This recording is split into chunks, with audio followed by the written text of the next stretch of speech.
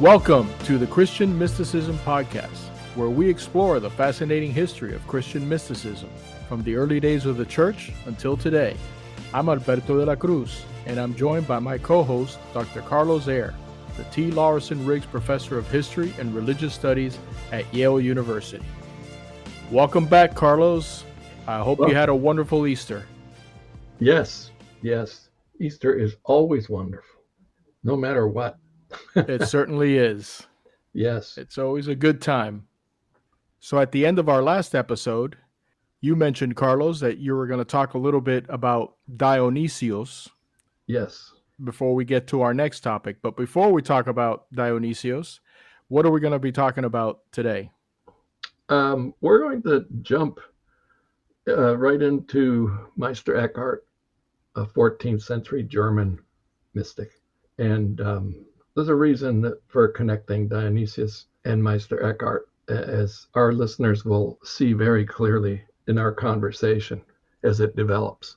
So tell us more about Dionysios. Dionysius the Areopagite, sometimes known as Pseudo-Dionysius. We don't know who he was. The earliest text found by this person is 6th century. So he's no earlier than the 6th century. No one mentions him either till the 6th, 7th century.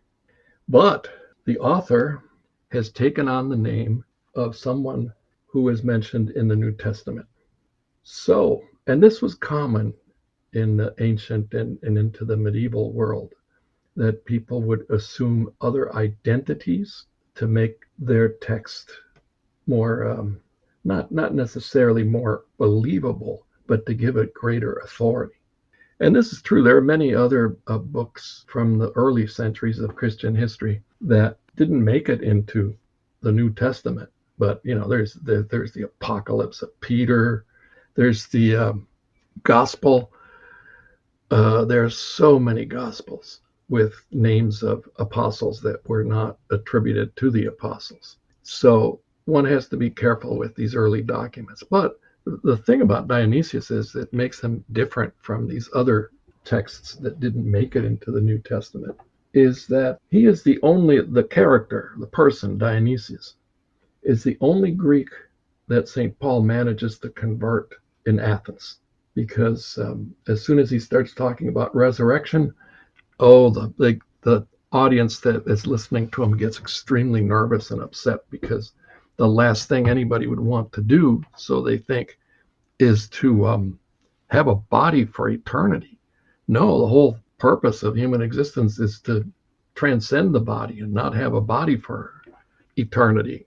But Dionysius gets converted. We really don't know anything about this person, but the fact that he was pretending to be a first century Christian, and not only that, first century convert of St. Paul, gave his texts enormous authority. And throughout the Middle Ages, in both the Christian East and the Christian West, Dionysius is quoted so often. And of course, nobody challenges the identity of Dionysius. It's not until the 16th century that the fraud is unmasked. But that's a story for another time, the unmasking of Dionysius. Dionysius wrote 4 texts, and the most important of those 4 texts for our purposes here is Mystical Theology, which is a very, very short treatise. It's just a few pages long, but there is so much crammed in there that is significant, that it has a weight that goes beyond the number of pages. And what it is, the Mystical Theology, is a discussion of how anything, absolutely anything that we can think of God, or anything we can express, say, or write about God, is so far from the real thing, falls immensely short. But more than that, the treatise Mystical Theology and another treatise he wrote entitled On Divine Names are the foundation of what in Latin gets called the via negativa, or the negative way. The Greek word is apophasis, which is to refrain from speaking. And this kind of mysticism is known as via negativa, or the way of negation, or apophatic mysticism. But we don't need to dwell on that term apophatic. More important that we understand, that our listeners understand, that this kind of mysticism assumes that human beings can actually experience a reality that is so much higher than ours. And we experience it. We can. But the problem comes when you try to explain it, because human language fails. So, for instance, I'll give an example. In the mystical theology, Dionysius says that one must go higher than our conceptions. So, for instance, he speaks of the divine darkness beyond light. And it's amazing how this short treatise sort of gave a stamp of approval to this very, very abstract conception of what is experienced when one transcends the human material dimension.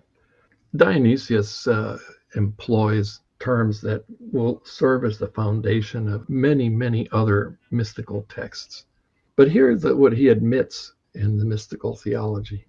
If all the branches of knowledge, and I'm quoting, if all the branches of knowledge belong to things that have being, and if their limits have reference to the existing world, then that which is beyond all being must also be transcendent above all knowledge. Thus, the universal and transcendent cause, the divine, must both be nameless and also possess the names of all things, in order that it may truly be the universal dominion, center of creation, on which all things depend.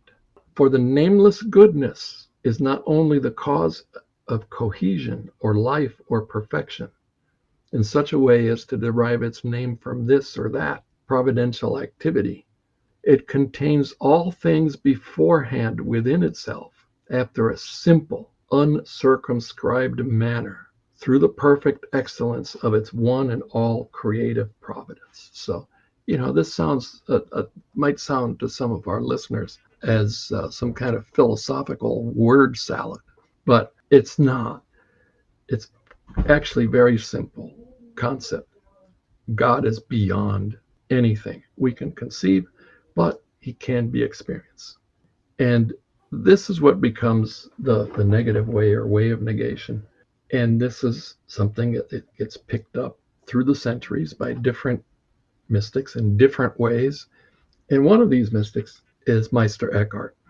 And the influence is direct, because texts written by this Dionysius were available to all medieval theologians and medieval mystics. So we know that the influence is there. And of course, if Meister Eckhart was reading him, Meister Eckhart thought he was reading someone from the 1st century, from the same time period as the New Testament. So you can imagine how much of an impact that could have.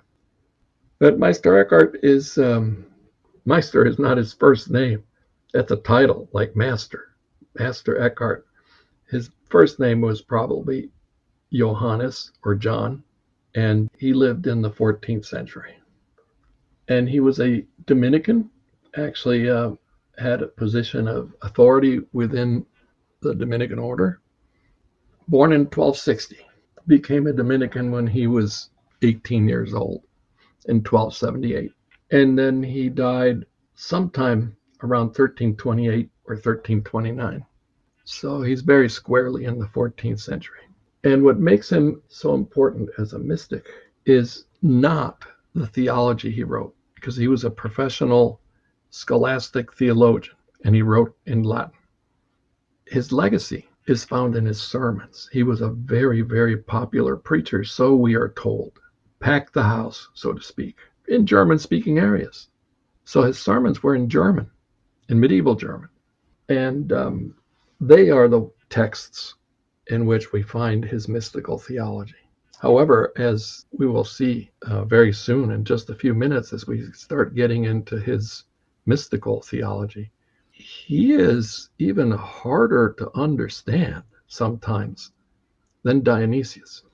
And for decades now, I've wondered how he could be a popular preacher when even people with doctorates in theology have to really struggle to understand some of the things he says. So that's one of these mysteries. How could he be so popular? But we'll get to that later in our talk. The most important thing to know to begin with is what makes him unique. And what makes him unique is a concept that he didn't invent. I mean, it's there like a red thread running through practically all mystical texts before him, but he emphasizes it in such a way that he makes it more visible, this concept. And what is that concept? The concept is that inside every human being, there is a spark of the divine, a little bit of divine essence. And that is the ultimate self of every human, is this divine spark or divine reflection. Augustine had that in his theology too.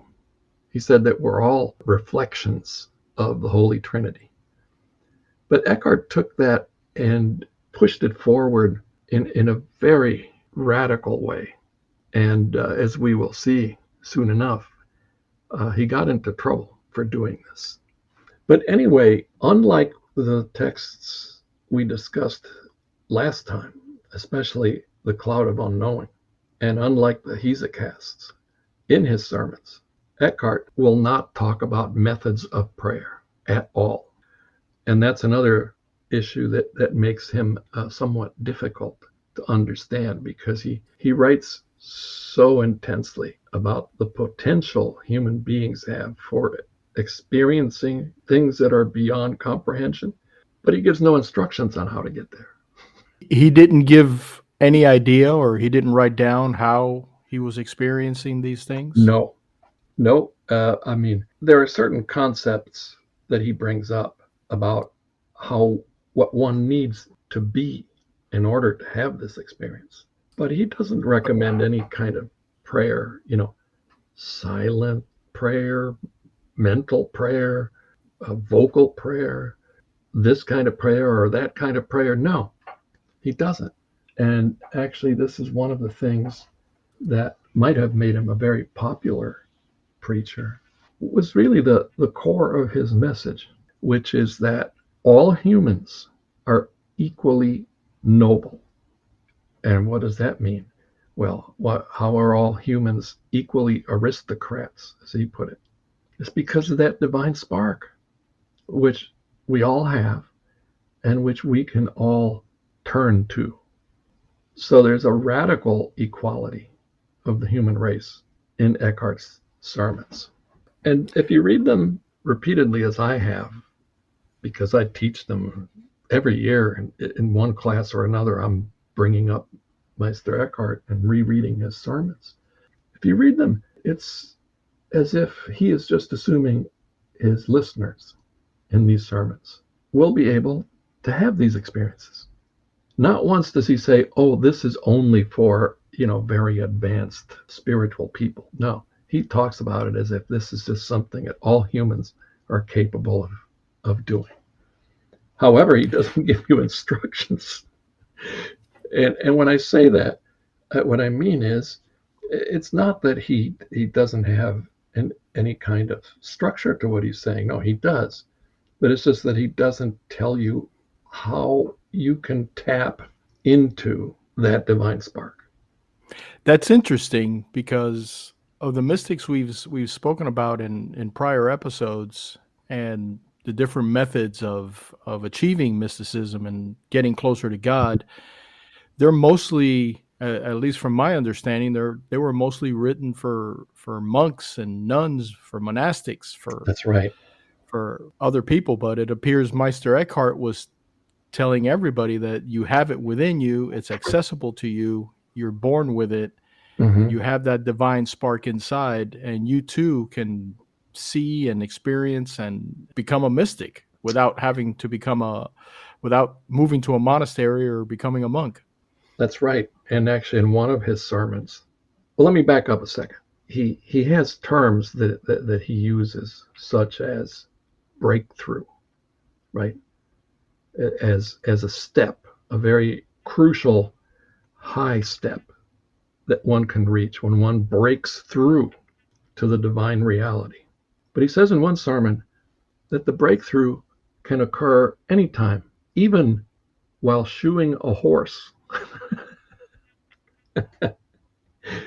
And it's amazing. But the basic terms that he employs, okay, and this will give our listeners a better sense of what goes on in his sermons. Step number one to comprehend in his sermons is that one must detach oneself as much as possible from the material world and go inwards towards that divine spark. Well, that's pretty standard. That is very standard, yes. But he doesn't go into great detail about how one detaches oneself. Well, all the other mystics we've spoken about, they detach themselves by leaving civilization and going into a monastery. Yes, and by fasting, by becoming hermits. Yeah, cutting out on sleep, cutting out on food, cutting out on everything. Well, Eckhart is using language that speaks more of achieving a condition of being rather than living a life full of very specific rules and steps for breaking through. The term he uses in German for letting go or detaching oneself is Gelassenheit, to just let go of attachments. Attachments are a problem. And as long as you're attached, you're not going to be able to break through. So would you say Meister Eckhart was not a subscriber to the idea of asceticism? There have been differences of opinion, among experts about this. I'm on the side that thinks, yes, he has to. He has to have ascetic principles and practices. He just doesn't talk about them because he's focusing more on the attainment of these things than giving people instructions on how to do it. Because keep in mind, these are sermons. So sermons in the 14th century tended not to be at all like the sermons that Catholics hear nowadays, or which Protestants hear in their churches nowadays. They were evocative. They were supposed to stir people up and to engage them, especially because the ritual was all in Latin. So sermons in German, spoken to Germans, they're the one chance that a cleric like Eckhart has to get through to people.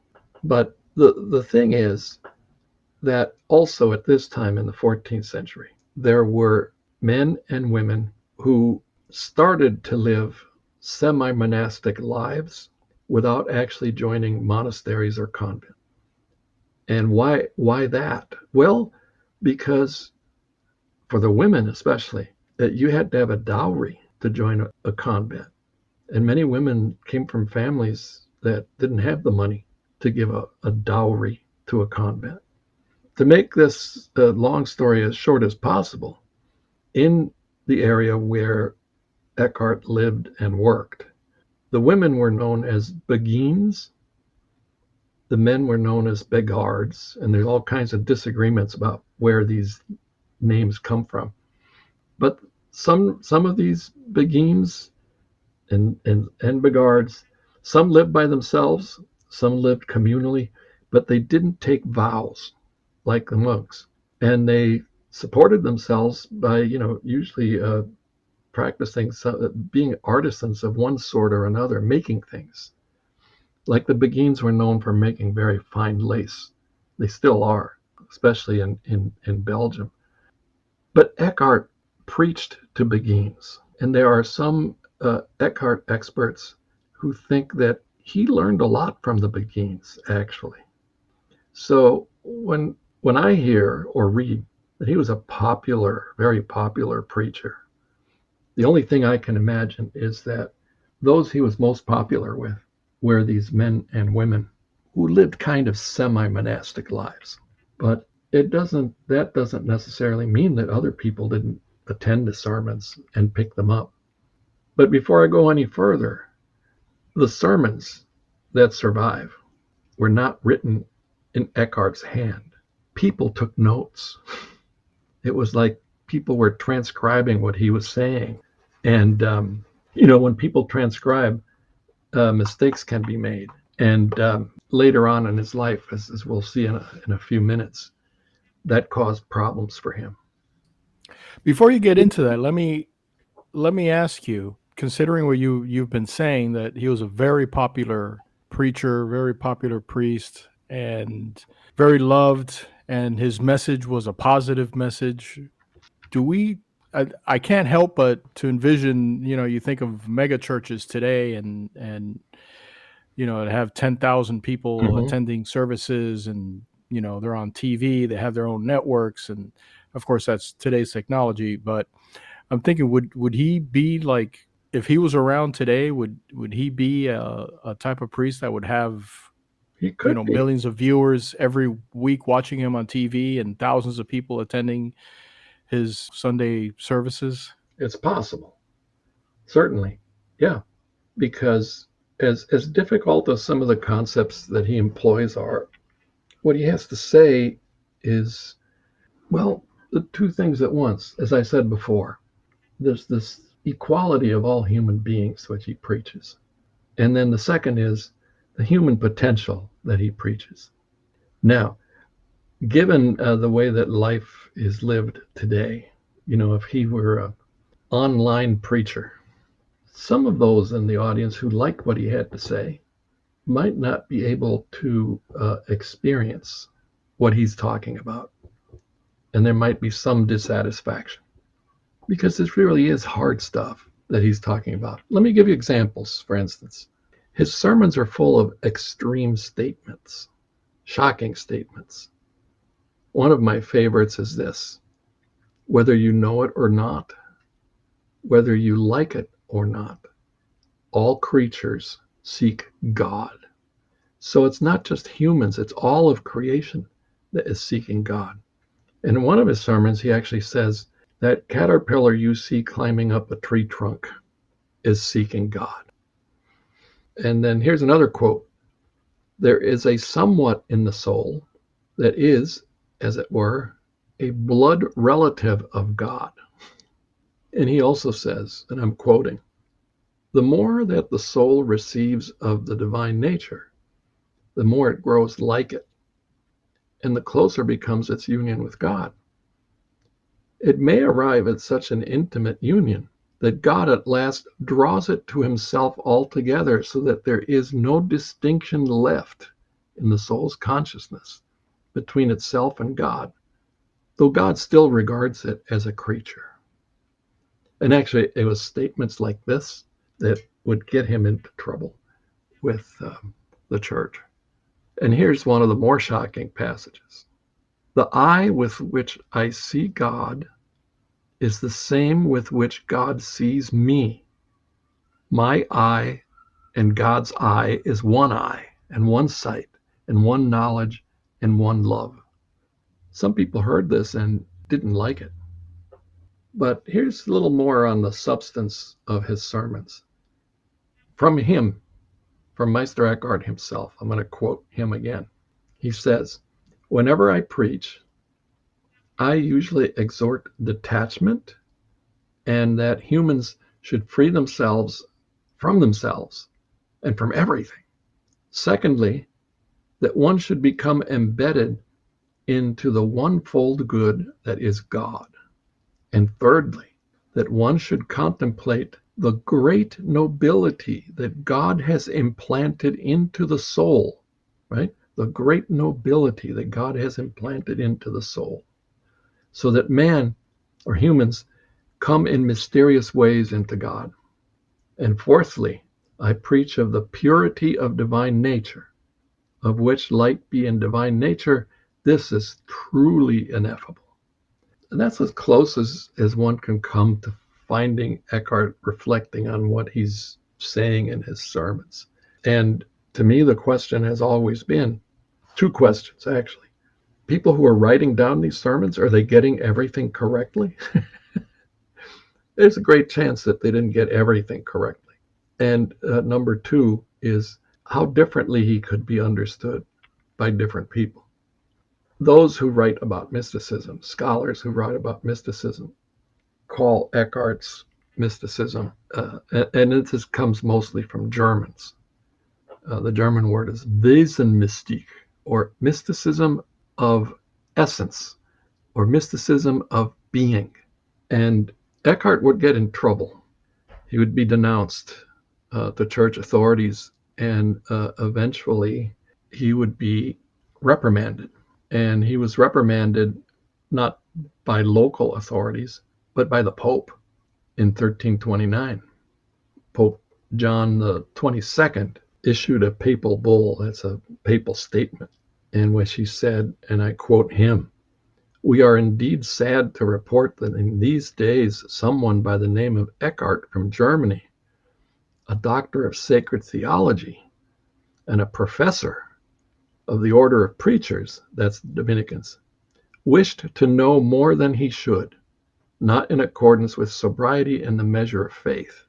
The man was led astray by the father of lies, who often turns himself into an angel of light," and then it goes on, and actually lists many specific passages taken from his sermons in which the Pope pronounces him to be a heretic. But Eckhart got to defend himself, and he wrote a defense which survives. His problem personally is that he died before he could actually defend himself fully at the papal court. So a cloud hung over him after he died. He said, "Look, if you think anything," to the Pope and to his those who condemned him, said, "If anything seems wrong to you, my accusers, I take it back. But, I don't think you really understood what I was saying." So here's a little bit from Eckhart's defense of himself. "I respond to the articles brought up against me. I'm surprised that my accusers don't bring up more objections against what I have written in my different works, for it is well known that I have written 100 things and more. It is also well known that their ignorance neither understands nor grasps what I have said in these 100 things. As my declaration will make clear, I state and declare that I said all these things, but if there is something false I don't see in them or in my other remarks and writings, I am always ready to yield to a better understanding." But I suppose that the most important thing to bring up at this point is not that he was condemned.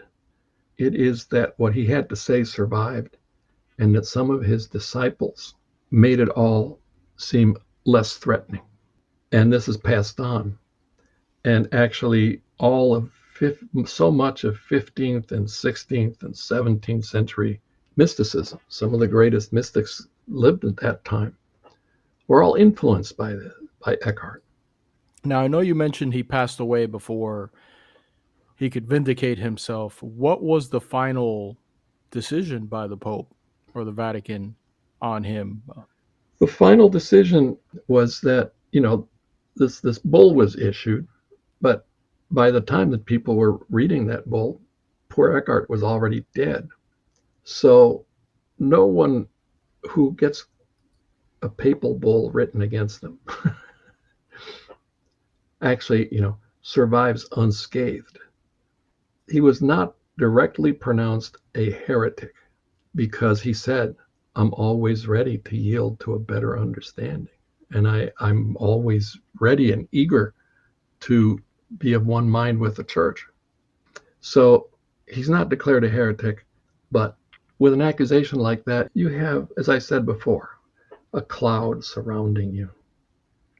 So I assume he never achieved sainthood. No, in the church. No. And it would be difficult to propose that he be made a saint, especially because one of the ways that people become saints is that they have followers who write about their lives and about their many virtues and the miracles which are attributed to them. And this doesn't happen with Eckhart.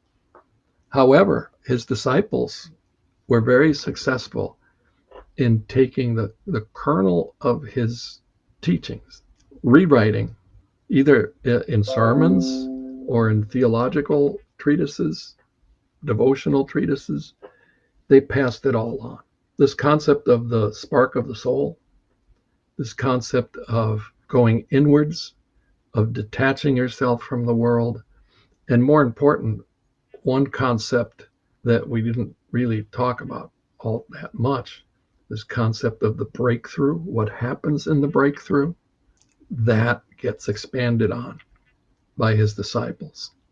Now, the breakthrough you refer to, that's a breakthrough as in achieving that connection with God Yes, in a mystical sense.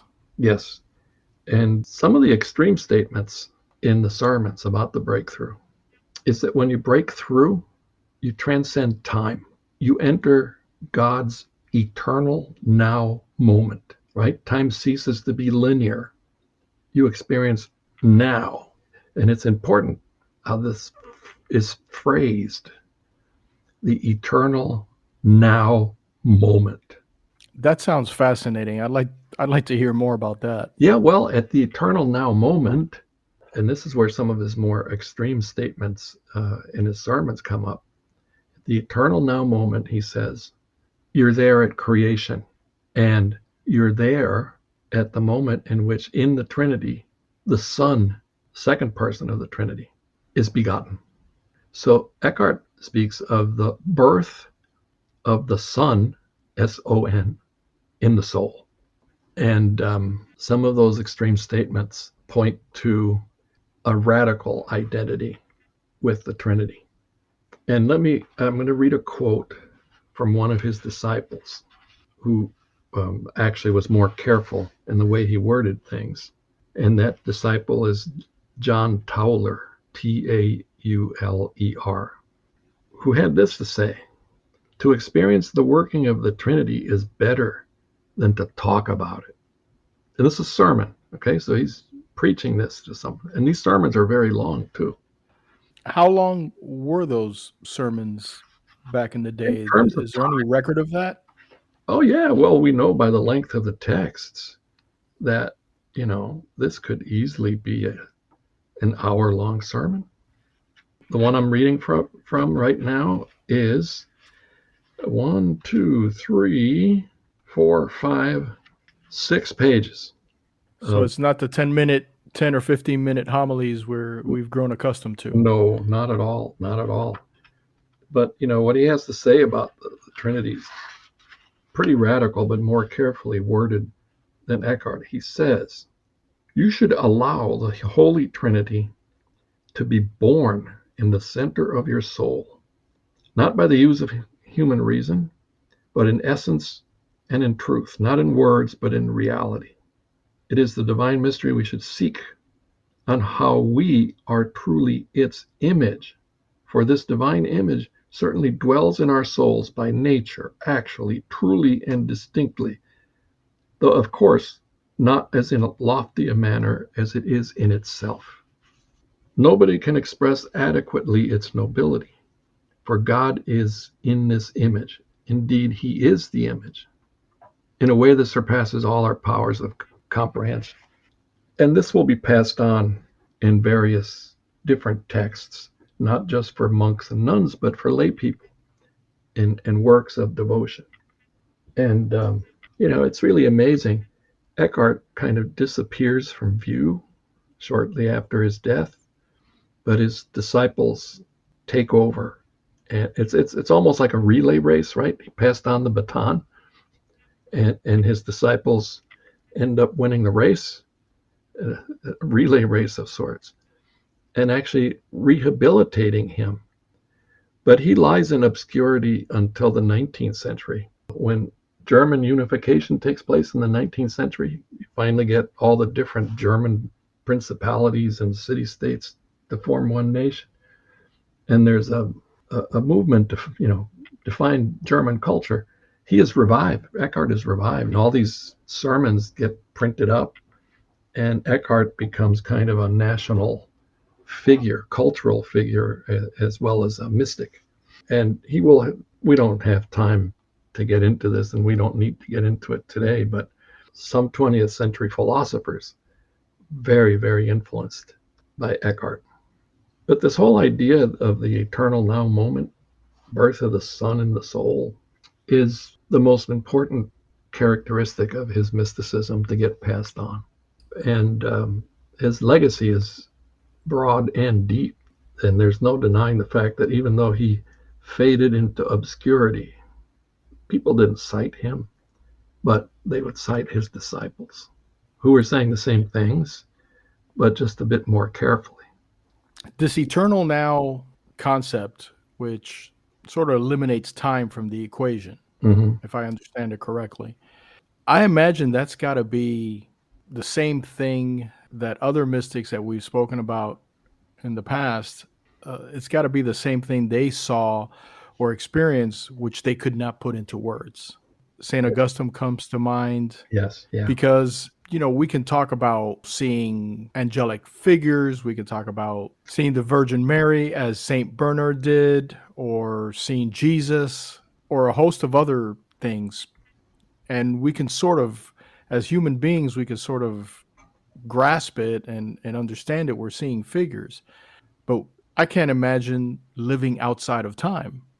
Well, I don't think anybody can imagine what it's, except for the mystics that have actually experienced it. I can't imagine what it's like to not have, right, for there being no time, for not having a watch, not seeing a secondhand tick, not, right, feeling like I've been here for a while or anything like that. It's completely out another dimension.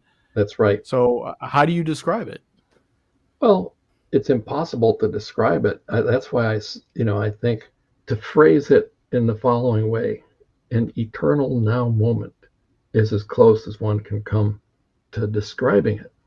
You can understand the concept, right? You can understand the concept of there being only an eternal now for God. But imagining yourself experiencing this, even when you understand the concept, you can't understand what that would be like. But what's funny is that in the 20th century, the American novelist Kurt Vonnegut, in his novel Slaughterhouse-Five, speaks of these aliens from another planet, from Tralfamadore, that they actually live in an eternal now moment.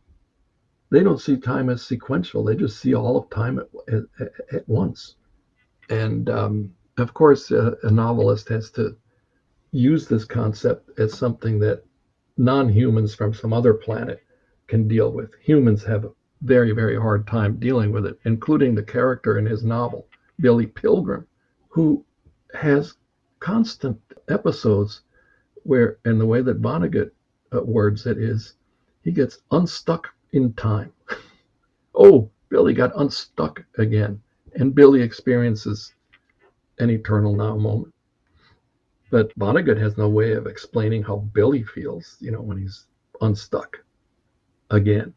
But Billy can go backwards and forwards in time, precisely for that moment, right? So it's a very nice science fiction concept, right? But it's also a very mystical concept. C.S. Lewis wrote something, and I actually printed it out and I framed it. I have it hanging on my office wall. And it does have to do with time, and I think it's something that has helped me kind of try to understand, how God works. But it's a short little passage. I'll read it. It says, "Never in peace or war commit your virtue or your happiness to the future. Happy work is best done by the man who takes his long-term plans somewhat lightly and works from moment to moment. Quote, as to the Lord, unquote, it is only our daily bread that we are encouraged to ask for." And here's the last sentence is what brings it all together. He concludes with, "The present is the only time in which any duty can be done or any grace received. Huh. Every time I read that, it's almost like it's that eternal now. This is what I thought about when you mentioned that phrase. It's like now is the only time that you can receive anything from God, that you can give unto God anything. It's right now. It's Yes. not in the future. It's not in the past. It's right now. Yeah. So this is help, at least gives me a little bit better understanding of it, but I still can't wrap my arms around it.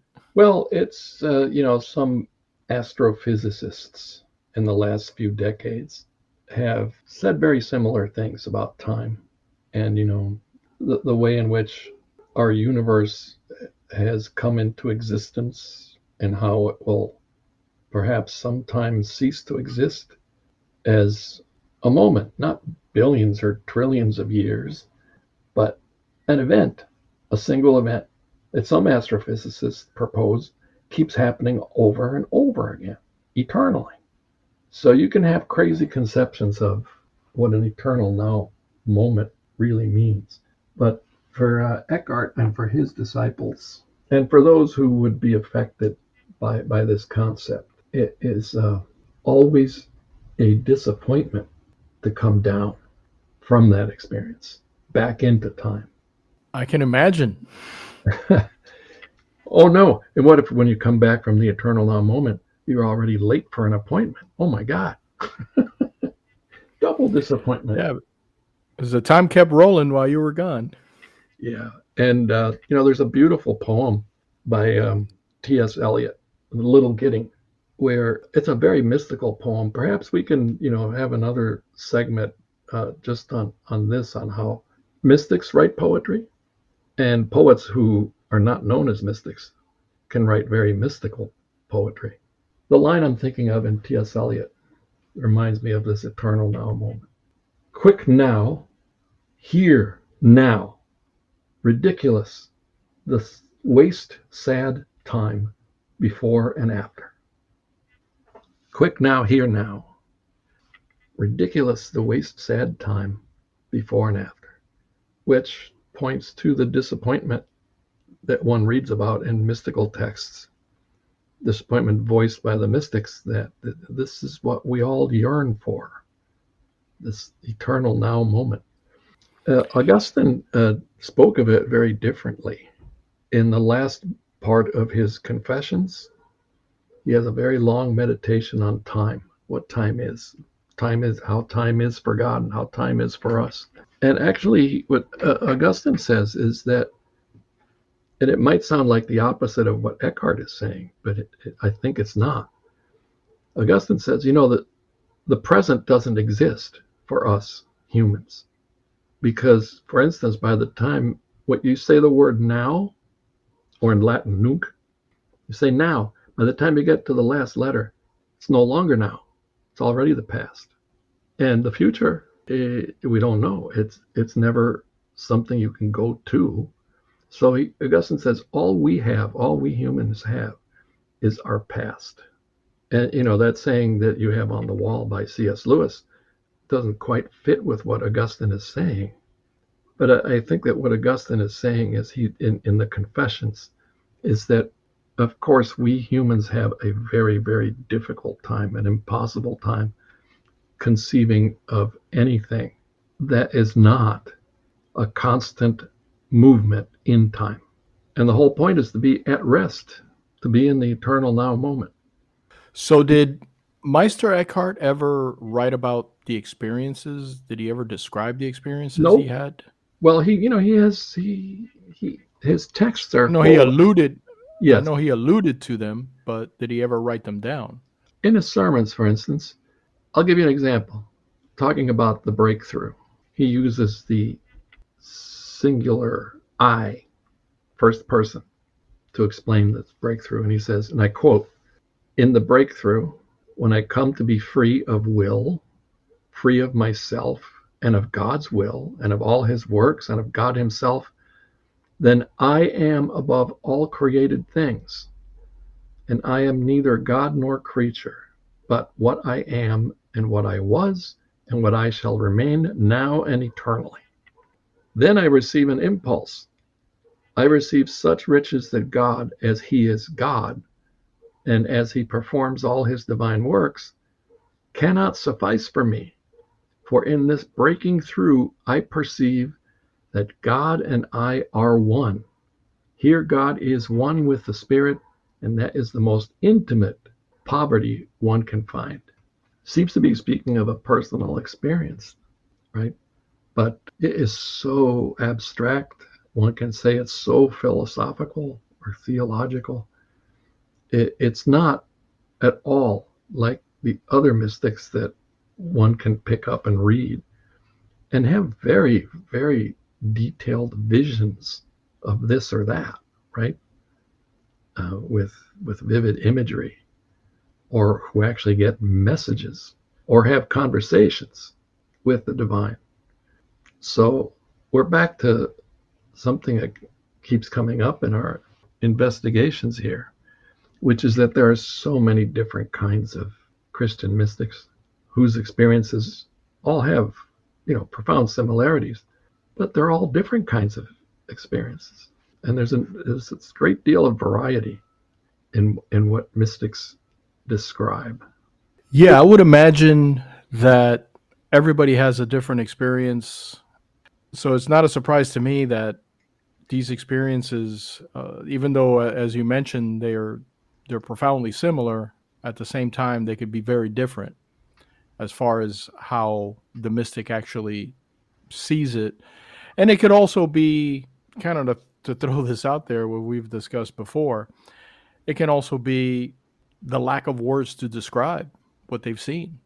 Yeah, well, that's what apophatic theology, Dionysius, back to where we started, Dionysius's negative way or way of negation is to say nothing we can say will suffice, right?